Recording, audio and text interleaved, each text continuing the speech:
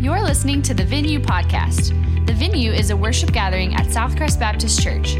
We hope that this podcast helps you find your greatest pleasure and purpose in Jesus. Amen. You'll go ahead and turn in your Bible if you have. I hope you do, to the book of 3 John, third letter of John. And man, can you believe it? This is the second to last week before we finish our series, The Book. Next week we'll be in Revelation. And Pastor David, he's a beast at that book, and I'm intimidated by it. So next week will be fun. That's just your offer. If you want to go to the worship center next week and hear an expert on Revelation, no shame. I may go in there too. I don't know. So no, I'm excited about it. But this week we're in the book of 3 John. As you're turning there, I want to remind you that 2 weeks from today, we are going to be collecting our Operation Christmas Child boxes, which if you're not sure what that is, you can go to the Welcome Center here or at the Worship Center, and they've got some boxes there for you, I believe, and some information on how to get involved. And basically, the long story short of it is we partner with Samaritan's Purse. You pack a shoebox full of goodies, and that shoebox goes around the world to a child in need, and they're going to get to hear the gospel when they get this box and get some little goodies, an incredible way to serve those in poverty around the world, but again, to give them the hope of Jesus, not just a box of fun little toys. My in-laws, they were here this summer and watching our kids for us, and Miss Donna, Lauren's mom, Cha-Cha as we call her, is she's a planner. She likes to get ahead of things. So back in July, they went ahead and packed some Operation Christmas Child boxes with our 2 kids, which is pretty impressive, but they're thinking ahead, right? And actually yesterday, Haddon, our 3-year-old son, he sees up on top of our closet, he sees those shoe boxes that have been packed since July. He helped pack them. He sees the shoe boxes and he says, "Daddy, I want that box." And I said, "Man, no." And he said, "Daddy, I want that box." And I said, "Haddon, you remember what that is, buddy? You packed that, man. You packed that out of the goodness of your heart, you little 3-year-old. This past summer and at Christmas, buddy, we're going to send it somewhere around the world to a child in need, and they're going to get to hear about Jesus. They're going to get all these good toys. It's going to be great." And he said, "I want that box," because he knows what's in it. And I said, "Buddy, listen, you're a nice guy. You're so nice, and that's why you wanted to give those nice things to a kid somewhere around the world that needs them. You're a nice guy." And he said, "I'm not nice. I want the box." True story. You can ask my wife. I was like, "Haddon, what is wrong?" He was willing to throw everything out the window, throw out his morality, "I just want the box," right? So in that moment, I had to kind of lean in and give some fatherly advice of remember who you are, Haddon. Stay the course, okay? Don't get a ladder and get the box. Don't give in to your selfish desires. And think about in our Christian walk, all of us need some sort of fatherly figure to help guide us, push us in our faith, to give us some affirmation, some encouragement of, "Hey, you're headed the right direction. You're growing in these areas, and that's really good." Or to say, "Hey, be careful, be wary of these situations." A spiritual father, and for some, a spiritual mother to kind of guide you. What's cool about the book of 3 John is John the apostle, who walked with Jesus, is really functioning as a spiritual father to a man named Gaius. And he's helping him, he's encouraging him in his faith and saying, "Hey, you've done well in these things, do these things." He's affirming him, but he's also kind of warning him of some situations and even some different people who he does not need to imitate. And here's what's really cool about the Bible. Though, yes, this is a letter over 2,000 years old, at the same time, it has incredible relevance for us today. And so in some form or fashion, you could say that the Apostle John is functioning kind of as a spiritual father for us in this room. But maybe more importantly, God, our Father, is guiding us on our spiritual walk as we read this letter. He's giving us some affirmation, some encouragement of, "Hey, stay the course, be wary of this, do these things." And as we're going to look at the text, we're going to really see 3 big things, 3 truths, 3 points that we can glean from it. There's probably more than that, but 3 we're going to see this morning that help encourage us in our faith. And we're gonna really start at the end of the text and work our way backwards just to have a little fun with it. You guys good? You ready? All right, let's do it. Okay, dive in. 2 of you are. That's awesome. Okay, dive in verse 9 of, I can't say chapter because it's just verses. All right, it's a short book. Verse 9. This is John writing to Gaius. I wrote something to the church, but Diotrephes, who loves to have first place among them, does not receive our authority. This is why, if I come, I will remind him of the works he is doing, slandering us with malicious words. And he's not satisfied with that. He not only refuses to welcome fellow believers, but he even stops those who want to do so and expels them from the church. Dear friend, do not imitate what is evil, but what is good. The one who does good is of God. The one who does evil has not seen God. Everyone speaks well of Demetrius, even the truth itself. And we also speak well of him, and you know that our testimony is true. I have many things to write to you, but I don't want to write it to you with pen and ink. I hope to see you soon, and we'll talk face to face. Peace to you. The friends send you greetings. Greet the friends by name. So first, I want to point out, I love what what John is addressing here because, man, this happens all the time. John is telling Gaius, watch out for Diotrephes because he's super selfish. He's super prideful. So prideful, so self-centered that John had wrote a letter to the church where Gaius was at, and Diotrephes didn't let the letter be received there. And so Diotrephes was probably a person of some sort of authority or leadership role in the church, and he wouldn't receive the letter from John. And then he's not even letting other missionaries or new believers come into the church. It says because he loves to have first place among everybody else. Here's the first point I think we need to see here from our spiritual father. The best way to hinder what God is doing is to make it about you, to make it about yourself. You can maybe even phrase it slightly differently. The best way to miss out on what God is doing is to make it about you, to make it about yourself. Here's the deal. God never shares his glory. He's never like, you know what? Brandon, you're pretty awesome. Have some of my glory. No, never. He never shares his glory. Pride never leads you to the promised land. It'll always end up hurting you. You'll miss out on what God is doing.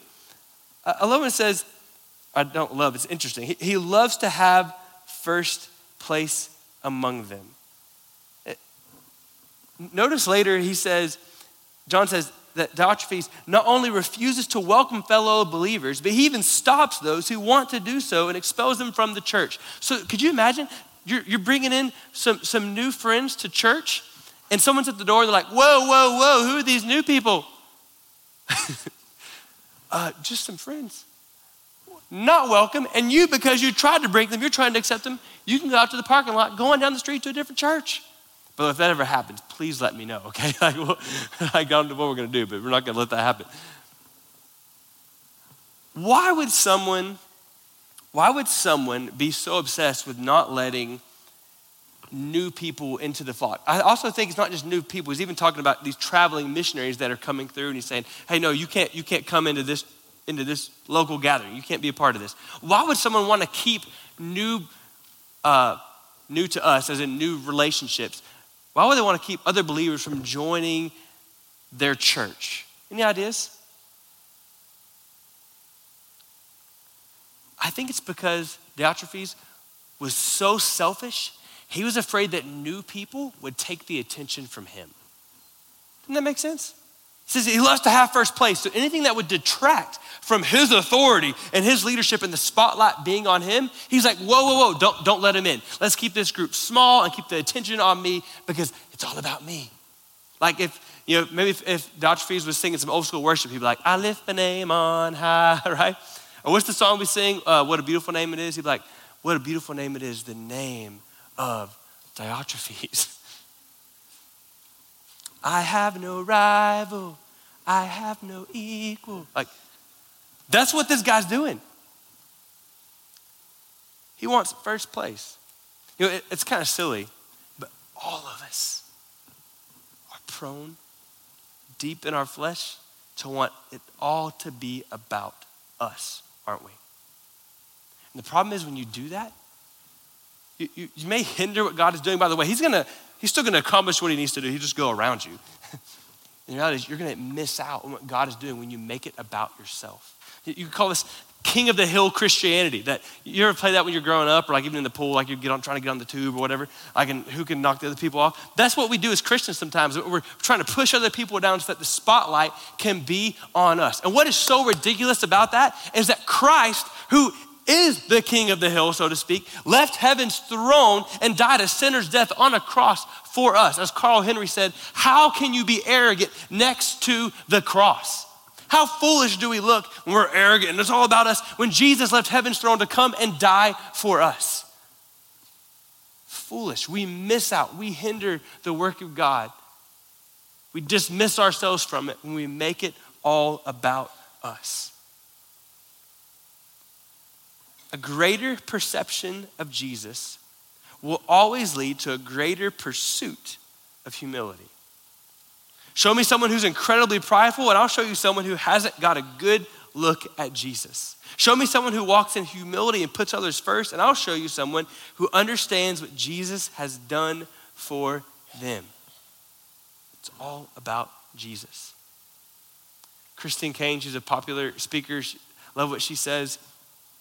If the light that shines on you, kind of terrifying as I stand here with some lights on me, but if the light that shines on you is greater than the light that shines in you, it'll kill you.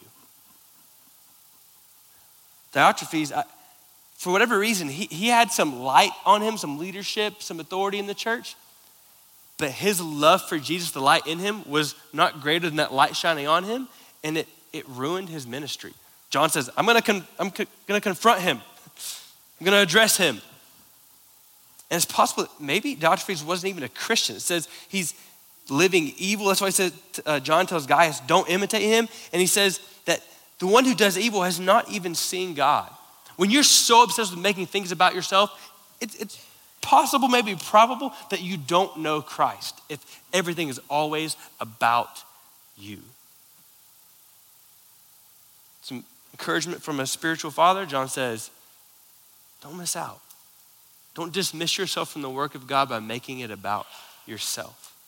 I think when we don't make it about ourselves, but make things about the Lord and focus on him, that brings joy to the heart of God.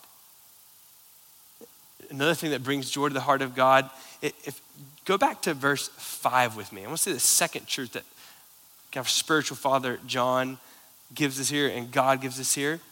It says, dear friend, verse 5, you're acting faithfully in whatever you do for the brothers and sisters, especially when they are strangers. They have testified to your love before the church. You will do well to send them on their journey in a manner worthy of God, since they set out for the sake of the name. What's the name he's talking about there? Whose name? Sunday school answer, give it to me. Jesus, yes, they've set out for the name, for Jesus, accepting nothing from pagans. Therefore, we ought to support such people so that we can be co-workers with the truth. So here, John is encouraging Gaius. He's saying, hey, you've been doing an incredible job even towards these strangers, and he unpacks that these strangers are those who are going out for the sake of the name. So if you're familiar with Acts, either it's possible these strangers who are going out for the sake of the name were just believers who were experiencing persecution and they were scattered, and as Acts teaches us, as they went, they shared the name of Jesus. Or maybe these are, in the more traditional sense as we think of it, missionaries who are going, they've left their kind of traditional job, so to speak, and they're day in, day out going and just spreading the gospel, sharing the name of Jesus. And so John is encouraging Gaius. He's saying, hey, you've been showing hospitality to these people. Way to go. Keep it up. You're actually co-laboring with the truth. And here's the second point I think that really we receive here from our spiritual father as some encouragement, and that is this. We're at our best when we partner together for the gospel. We're at our best when we partner together for the gospel. When we support each other in the gospel work, in kingdom work. Just as a reminder, I'm gonna keep bugging you about this. We're all in ministry. Amen. Every single one of us. I realize that God calls some to be pastors and teachers and serve the body that way. But if you read Ephesians, to serve the body, to equip the body for the work of the ministry. So all of us are to be ministry. All of us are to be spreading the name of Jesus in whatever form or fashion, whatever platform God has given us. We are to be co-laborers with the truth. So this is not just about Southcrest. This is about believers around the world. This is about the kingdom work that God is doing. Amen? So to labor together. We're at our best when we partner together, work together for the gospel. It makes me think of team rowing in the Olympics. We can throw up this picture real quick. By the way, an incredible book on team rowing is a book called The Boys in the Boat, and it's about a rowing team from the University of Washington in like the late 1930s, I believe it was, maybe early 1940s. Incredible. But this is not them, obviously. But just a quick picture here. So you've got the 8 guys in the boat, plus the coxswain, that's the guy sitting down. It looks really smaller. Normally the coxswain is the smallest person in the boat. But they're actually going, like if you're looking at the screen, the boat is actually moving in that direction. So the coxswain is the only one who can really see where they're headed. They're all trusting him. What's interesting about rowing, and The Boys in the Boat, again, incredible true story, kind of unpacks this beautifully. The idea that in rowing, you have to have a team mentality or the boat will go off track or it'll never get in what they call swing. So when a rowing boat gets in swing, it's when if you're watching the boat, and you can see this in the Olympics sometimes when they get in swing, as you're watching the boat, every member, every person rowing in the boat, all of their movements are perfectly synchronized. That you can't tell any distinction really in them because they're perfectly harmoniously in synchronization. They call that in music being in the pocket, I believe, don't we, Maddox, right? When you get that in the pocket, get in the groove and everything's just tight. But for that to happen, for a boat to get in swing, it requires the men or women rowing to make it not about themselves and to realize they're part of something bigger.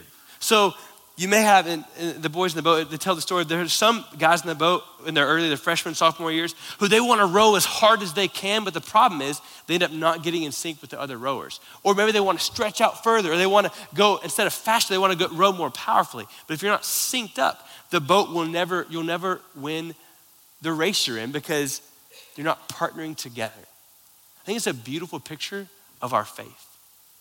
That co-laboring in the truth, partnering together for the gospel, is sometimes going to require some inconveniences. I'm pretty sure that Gaius letting these traveling missionaries, the new believers, stay at his house and showing them hospitality, that was probably inconvenient. Like, I love having people to the house, but having people stay over all the time and just show up out of nowhere can be inconvenient. That's why we don't do it, I guess. I don't know, as Americans. Giving, praying for other people as they're going and share the gospel, surrendering your business to the Lord so it's not all about you. That is an inconvenience. But when you do it, you're partnering together for the gospel. And we're at our best when we partner together for the gospel. Can you think of anything better to partner on the gospel of Jesus Christ? No.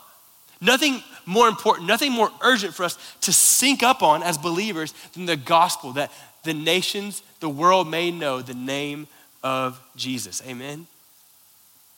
I mentioned these two things really bring joy to the heart of God. And I really think this last thing, you may be surprised on what ultimately brings joy to the heart of God. Look at verse 1 of 3 John.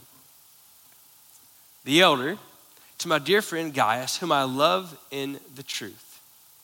Dear friend, I pray that you are prospering in every way and are in good health, just as your whole life is going well.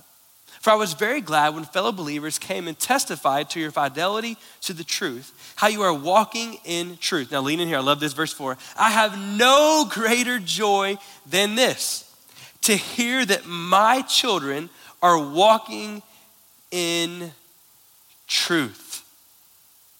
What does he say? Brings no greater joy than what? Children walking in the truth. I'm gonna suspect that some of us, maybe this is what you need to hear most this morning. This is our third truth here in the text. It is this: you bring joy to the heart of God by simply walking with him. You bring joy to the heart of God by simply walking with him.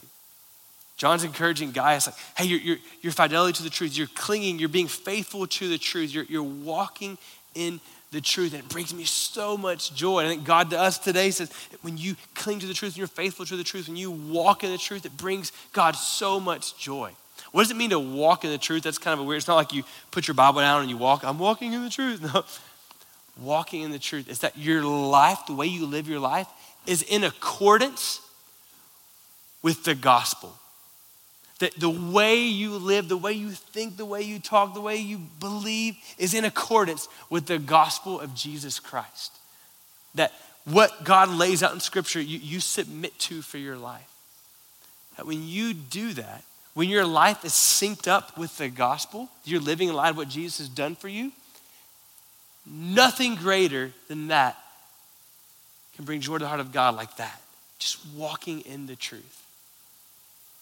That verse kind of jumped off the page to me a little bit when he says, no greater joy than this, than to hear that my children are walking in truth. Because I think often, y'all, we have these crazy big ideas that what brings joy to the heart of God is only the grandiose things. We tend to have in our culture this kind of holier than thou Christianity that, like, we know what really pleases God. What really pleases God is the missionary who eats bugs for breakfast, lunch, and dinner and sleeps on a dirt floor, and they haven't talked to family in 10 years, and they're living in the hottest part of the world. That brings joy to God. Does that bring joy to God? Yes, I'm not making light of that.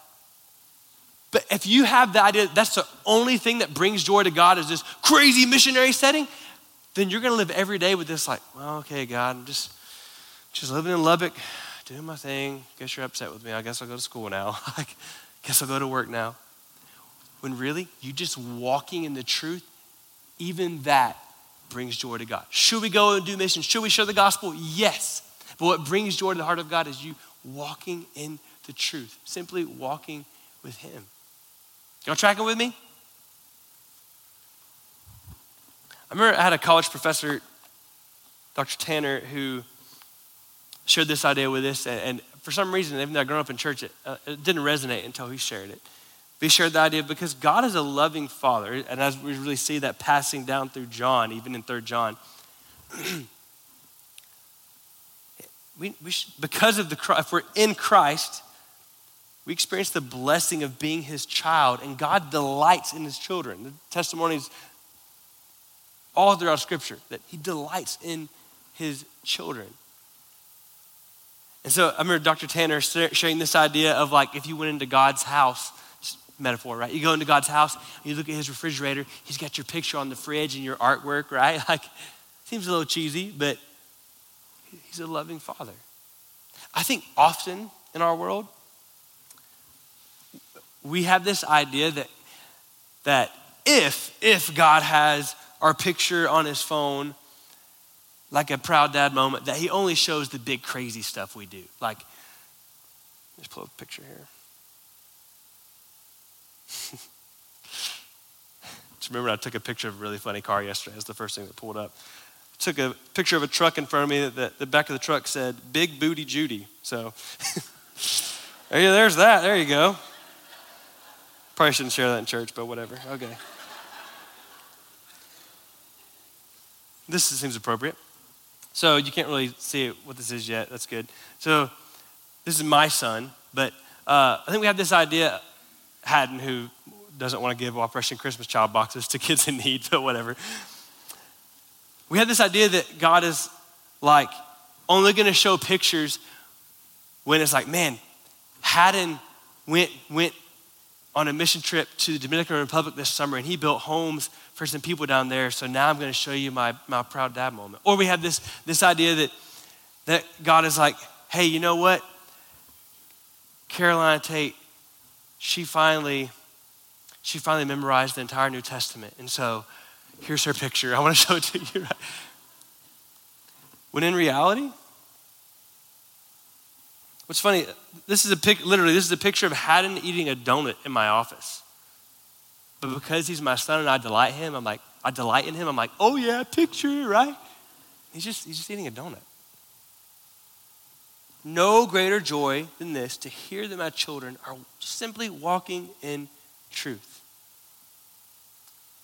I think that means that how that looks practically is if there's a proud dad moment for God and he's got his phone out, that he's like, oh man, let me show this picture. Let me show this picture of Benjamin.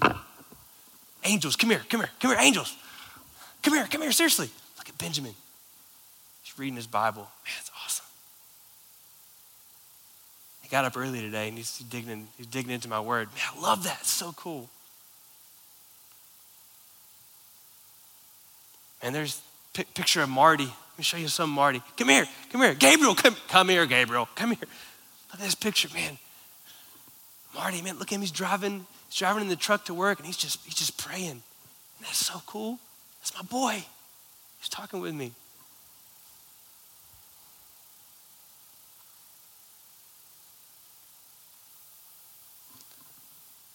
Man, there's Jenny.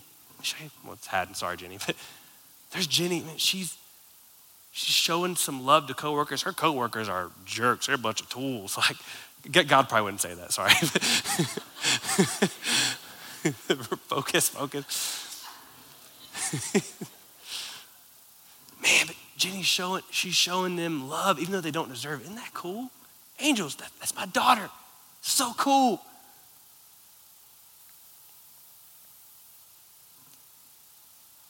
Angels, man, look at this. My daughter, Abby, she's in that class at Tech, and man, her professor, he does not like me. And Abby, she's still believing.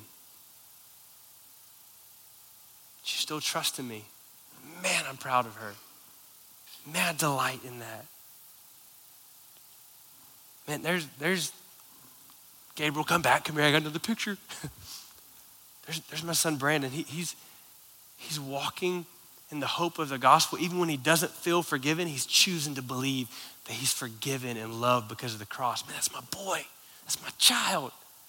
I delight in him.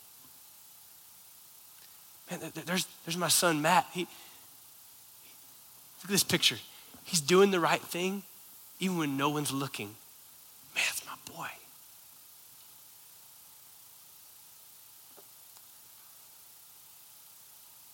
It's Halloween. Tonight, a lot of us are going to put on some mask or whatever outfit. You don't have to wear a mask before God like you're someone you're not. Like you're this super Christian. Oh. He delights in you simply just walking in the truth.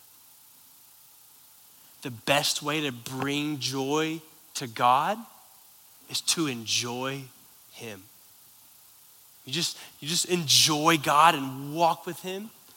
You bring joy to the Father's heart.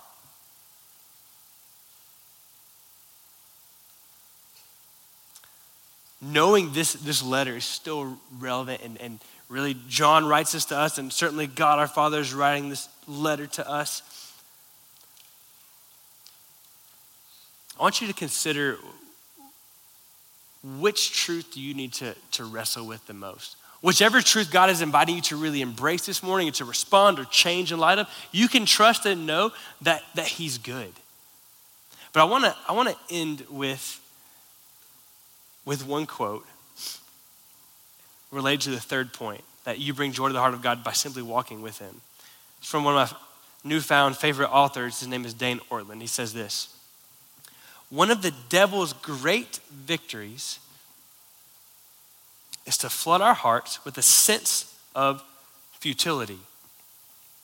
Meaning, Satan likes to flood our hearts with this feeling of you're not growing, you're not getting anywhere, it's all in vain. Perhaps his greatest victory, so he's talking about the devil, perhaps his greatest victory in your life is not a sin you are habitually committing, but simply a sense of helplessness as to real growth. Friends, I'm afraid that if you get in this cycle of despair, like, man, I'm just not growing, God's not pleased with me, that you're gonna quit pursuing him. You're gonna quit delighting in him. When you quit delighting in him, the Christian walk kind of begins to crumble. Don't buy that lie. If you are in Christ, God the Father delights in you, amen? Not because of you, but because of the cross and the empty grave. So don't buy this lie that you're hopeless. No, because of Christ, there's always hope. And you bring joy to God by simply walking in him, walking in the truth, by delighting in him. So when you feel despair, discouragement, shove that in Satan's face. No, I'm gonna walk with Christ. I'm gonna delight in him. Rest in that. As one friend told me this week, we don't grow, we're not more like Christ when we experience shame. No, when we experience the love and grace of Jesus, it's almost a natural overflow that we want to tell others about him. We want to go and spread the good news. It begins with delighting in him, which he delights in. I'm gonna give us a second to just kind of have some reflection of just, hey, what is God doing in your life this morning? Where is he challenging you? Where is he encouraging you? Maybe it's the truth just to embrace. It's not always an action. Maybe their application is just really embrace the truths from God's word this morning. I'm gonna pray for us, and then in just a moment, I'll close this and we'll stand and sing a brief song. God, thank you for your word. God, thank you for how you speak to us. And God, I pray that you would right now, as I just a second am quiet and we have a time of reflection, that you would speak to us, we would hear you clearly, and it would be rooted in your word, Jesus. Right now, would you speak to us? Give you a moment to just talk with the Lord.